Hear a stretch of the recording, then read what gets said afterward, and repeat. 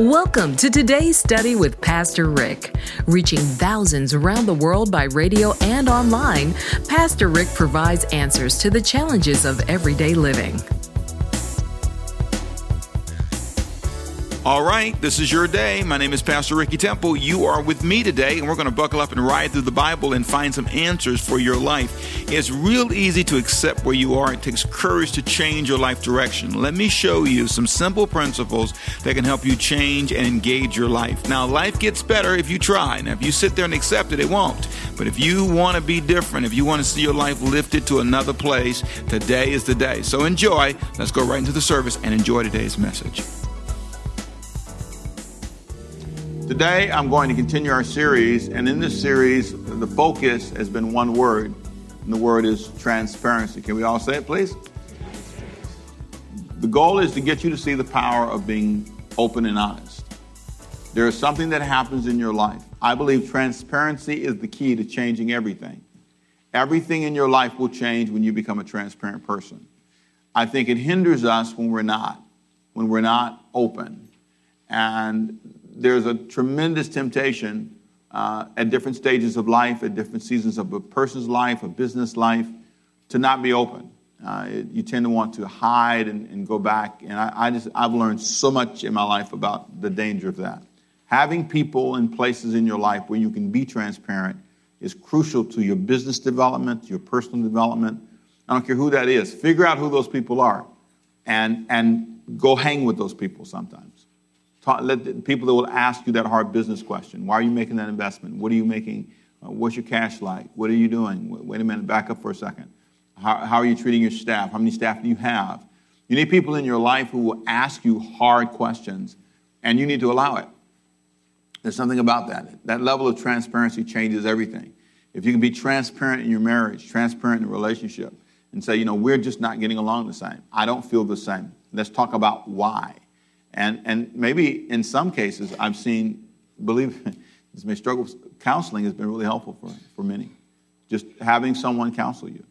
Someone that you trust, someone that can speak into your life, and who's unafraid of you, who's not going to be overly impressed with you. You need people like that in your life because they change everything. They change all the dynamics. They change all of the way you feel, the way the world looks. And that's why it's so crucial and so important.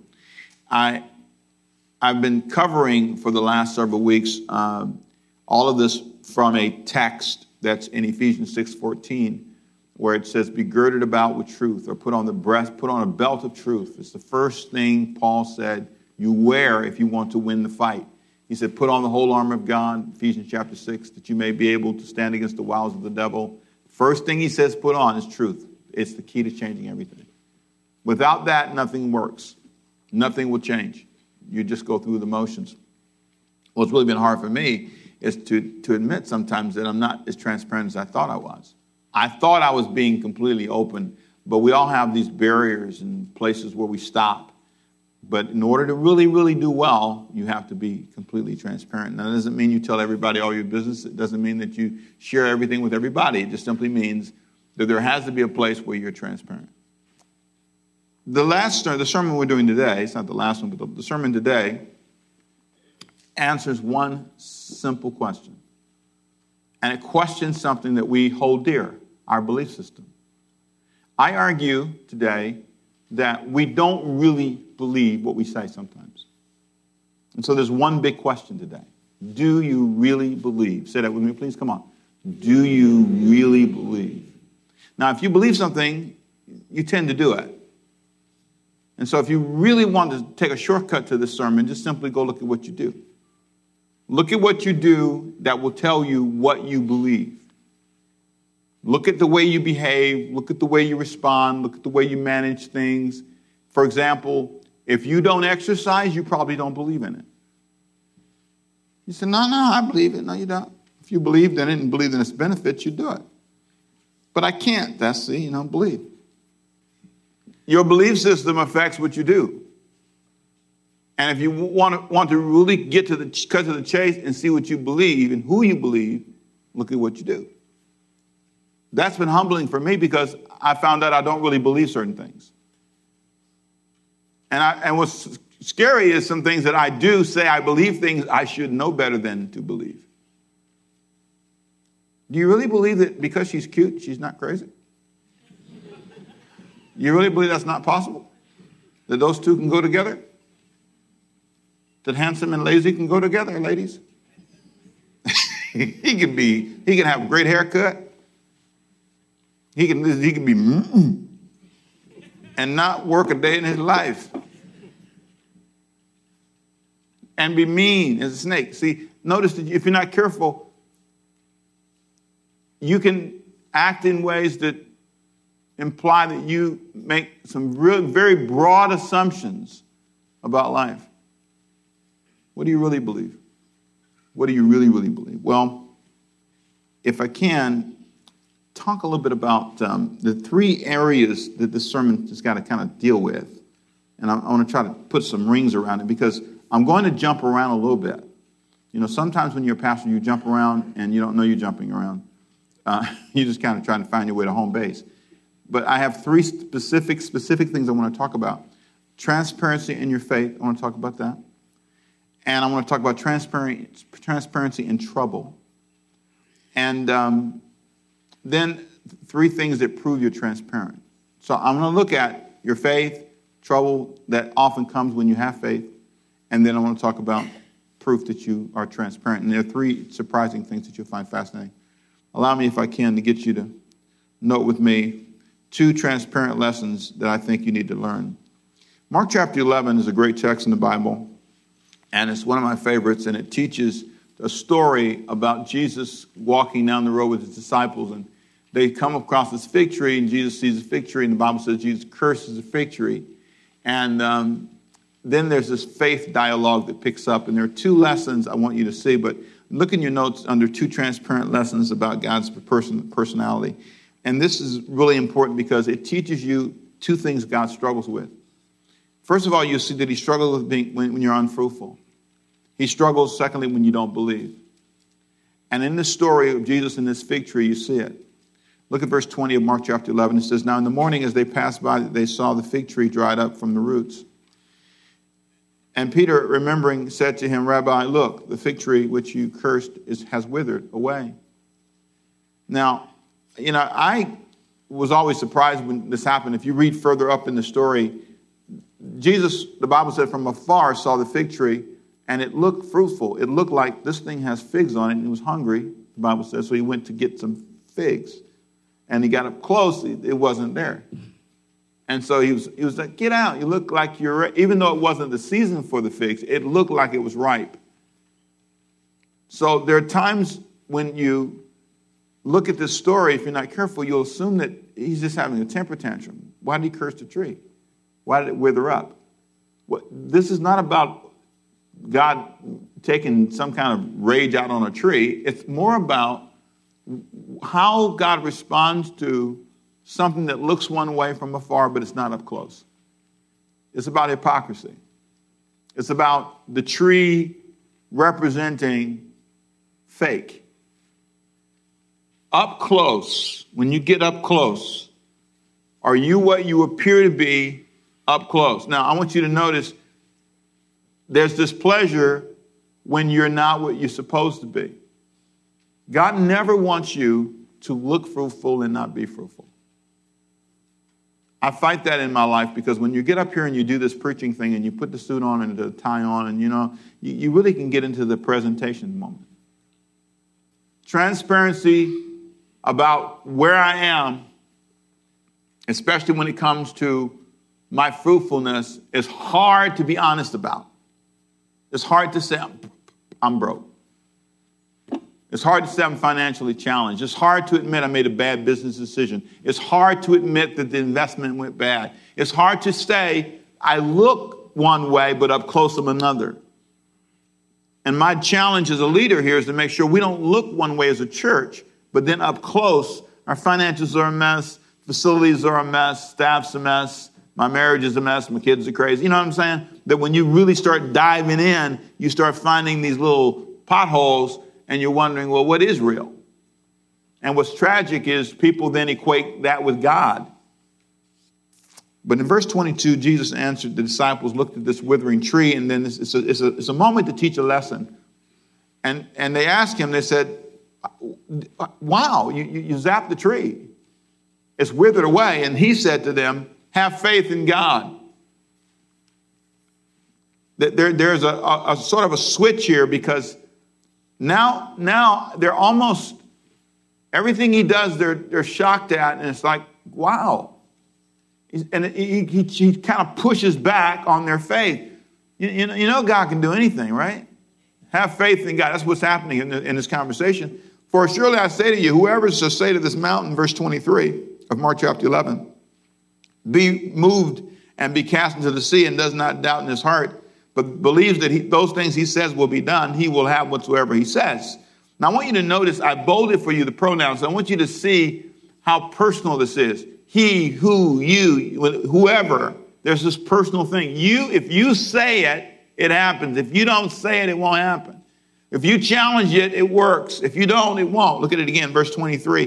For surely I say to who? You. Are you with me, church? Come on. To who? You. Whoever says to this mountain, to whoever, not just the preacher, not just me, not just the guys in the front, not just the guys with the bishop or the apostle title and all that. Whoever says to this mountain, be removed and be cast into the sea, and does not doubt in whose heart? His heart, but believes that those things he says will be done. He will have whatever he says. Therefore I say to you, whatever things you ask when you pray, believe that you receive them and you will have them. What do you believe? You know, they're oohing and awing at Jesus, and now he turns it on them and really kind of points out, I'm struggling with any signs of unbelief in you guys. There's something that happens, and this is a very transparent moment with Jesus, because he wants them to be clear. Let's be transparent, guys. Unbelief is a deal ender here. It breaks all the deals. If you don't believe me, God struggles with unbelief because it means we can't get it done, and we've got to get it done. Somebody's got to build the building. Somebody's got to evangelize the world. Somebody's got to get on the plane. Somebody has to fund that effort. Somebody, and you have to see yourself as a person who gets it.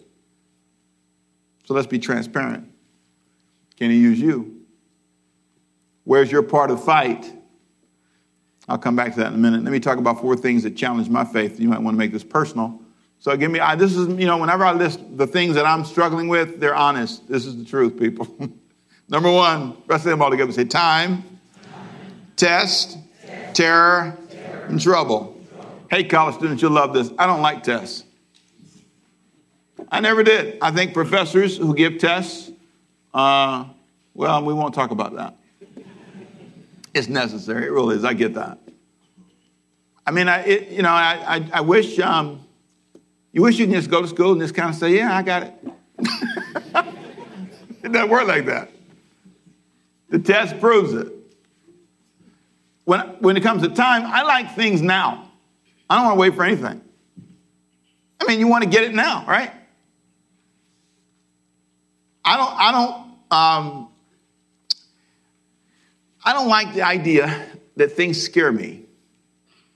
Now, my point is, there's something powerful, though, about admitting this is where I am. I also don't like trouble. I want all my life to be, listen to me, I wrote it down for you, no trouble. Say with me, come on, say no trouble. No trouble. With time, test, or terror. I want everything to be fine. I want my life to be one big happy song. I want to just sing, it's a small world. I want to be happy. I want to be happy. I just want to be a happy guy. But it's not like that. It's not like that. And I have to learn, if I'm going to be I'm not being transparent, I'm saying this is what I desire. And so this is how I pray. And even I pray with an attitude, if you're not careful. God, you see what's going on in my life. Jesus, I'm running out of time. I am terrified of these bills. You're testing me. Rebuke this trouble. And you just think God goes, ooh, I'm scared. And it's like he's not paying any attention. Anybody know what I'm talking about? He's not going to get you. Tell the truth. Come on, be transparent, right? You know, there are moments you just want to go, do you hear me? If you could call him, you say, you hear me? Do you hear me? I'm calling you right now. I need you to work fast. But that's not how he works. And I've just learned a lesson from James chapter 1. And this is what I call 4 transparent truths about trouble. You ready? Number 1, it's all about how you view it. Come on, say it with me, please. Come on. It's all about how you view it. Diane views the most terrifying rides that go backwards and forwards and flip you and shake you and throw you up in the air and jerk you as fun. I don't. That's the difference. Believe it or not, you apply that same principle to the rest of your life. It's all about how you view it. Here's the deal. When you go through another trouble season, count it all joy. James chapter 1, verse 2. View it differently. It changes the way you feel about it. Count it all joy. Secondly, it's all about seeing value in it. I love verse 4 of James chapter 1. Let patience have its perfect work. You know, let it have its perfect work. And again, I want to apologize for jumping around, but the Bible's like the grocery store. You know, everything is not on one aisle. And so you got this incredible principle here that says, hey, you know, it's all about seeing value in this. This is perfecting me. Raising the children, dealing with the money, you know, budgets, being broke. I'm telling you, broke will make you rich. Because when you get money again, you hold on. Sometimes it's because you never have a tight time that you don't see the value of it. Thirdly, it's easier when you ask for help. I've learned that. I've learned that when trouble comes, it's incredible when you ask and say, help me. Can you say that with me, please? Come on, say, help me. I don't know why we don't want anybody to help us. Especially guys, if you're not careful, you need father tips. You need man tips. You need woman tips. You need tips. You need somebody to pour into your life and say, here's how you manage this. The fourth thing I want you to notice is it almost feels better when you really believe. Let him ask in faith. You're going to feel better, you're going to think better when you believe, when it's not something you're making up. It's all about being honest. If you don't feel good when you're going through trouble, if you're not confident, that means you don't believe. That's why you're worried. You're only worried because you don't believe. If you've been coming here long enough, you know he's almost done. He never goes long. I made you believe that. There's something about believing and knowing something's true. I close. 3 signs you're transparent. This is in Matthew 14. Now, if I can summarize this quickly, it's a story about Jesus walking on the water. And it's 12 guys on a boat. One guy, Peter, sees Jesus walking on the water. And the Bible said in Matthew 14, verse 24, meanwhile, the boat was far out to sea when the wind came up against them and they were battered by the waves. And about 4 o'clock in the morning, Jesus came toward them walking on the water. They were scared out of their wits. A ghost, they cried out in terror. But Jesus was quick to comfort them. Courage, it's me. Don't be afraid. Now, verse 28 is where you see this amazing thing. Peter, suddenly bold, said, Master, if it's really you, call to me to come to you. I want to volunteer. And then the Bible says, jumping out of the boat, Peter walked on the water. Now, a couple of 3 things I want you to see. When a person is really transparent and believes, if we look at a person's life and say, how do we know you really believe? You're not faking. This is really how you feel. You really trust God. Number 1, you experience fear. You see their fear. They don't try to hide it. Whenever fear shows up, that's when the real faith of the person shows up. The 11 guys were scared to death, and the 11 guys were not about to get out that boat. One guy, though, volunteers. Now, this volunteering showed something. The volunteering showed the heart of Peter in a way that made the other guys look different. We, though, spend too much time on the guy who stepped out of the boat, Peter, and not enough time thinking about the 11 guys who didn't say anything. All they did was cry and scream, but they didn't say, hey, can we do that? What's the difference between Peter and them? Here's the difference. You ready? Peter wanted to overcome his fear and volunteer. He believed. He looked at Jesus and said, if that's you out there, I want to join you. Now, that says a lot about why Peter was special. Would you ever volunteer for anything risky? Would you ever volunteer for anything that takes you out of your safety zone? Would you ever volunteer your money, your time, your effort? One of the things that will make this church explode is people take on the spirit of volunteering. The spirit of, I want to not just watch a miracle, I want to be a part of it. That's what made Peter special. That's what made him dynamic. He didn't just watch it, he was all in it. There's something about you deciding you want to be involved. And then lastly, I love the way he did it. The Bible said jumping out of the boat. Listen, don't do this in a passive way. Do it in an aggressive way. God's not interested in you kind of joining me. Here's what I hate. Don't ever give me this testimony. If you ever give me this testimony, I'll not like it. If you ever say this to me, well, God called me to preach, and I've been fighting that, and I've been waiting all these years, and I've been holding out and this fighting that, and finally, I guess I'll go do what God said. I said, please don't. We don't want you to sign up. Please resign. Please quit. Never preach, ever. If you tell me that, that's what I'm going to tell you. If you say I don't like Savannah, I'll say move. Here's why. Who wants you around if you're feeling that way? Who wants you to be here if you're not on the team? Don't cook for me and say, I hate cooking. I just despise it, but I'll do it for you. Don't cook for me. Do not cook for me, please. What kind of cooking are you going to do? I want somebody that jumps in the kitchen. I want somebody that's jumping into the fire. I want somebody that's not afraid to try. I want somebody who's excited, come on church, excited about life. Peter didn't just walk on the water. He jumped in the water. He jumped out there. Jump out there, please. Volunteer your time. Don't let United Way outdo you. Don't let other organizations outdo you, and you say you know the living God. Don't let them outdo you. You should be jumping into it, helping people. I love to ask one question when I meet people. I say it all the time. Are you saving the world? I always get this, what do you mean by that? I said, are you saving the world? And they always look at me like, what kind of question is that to ask anybody? I don't even understand what you mean, Pastor.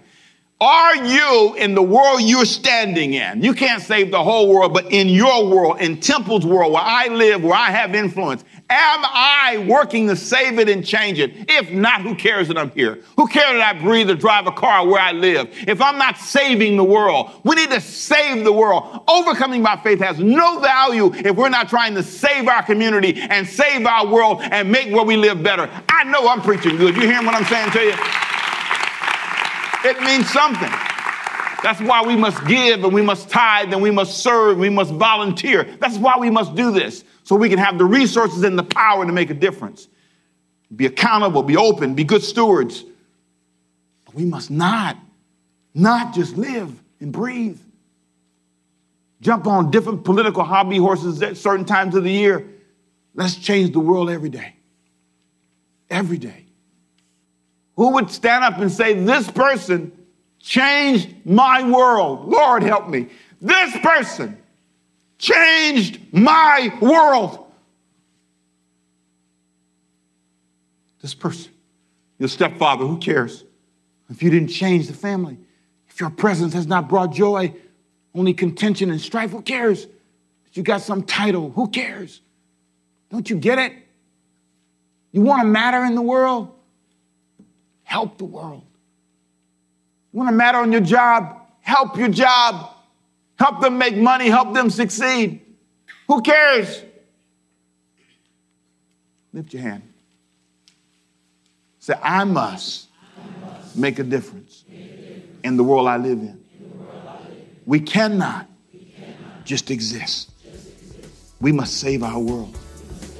Father, in Jesus' name, I thank you for this chance to share with your people. I pray what we've talked about touches lives and stirs us and shakes us. Help us jump in the water like Peter. We might sink, but we're going to try. You'll pull us up. You'll help us.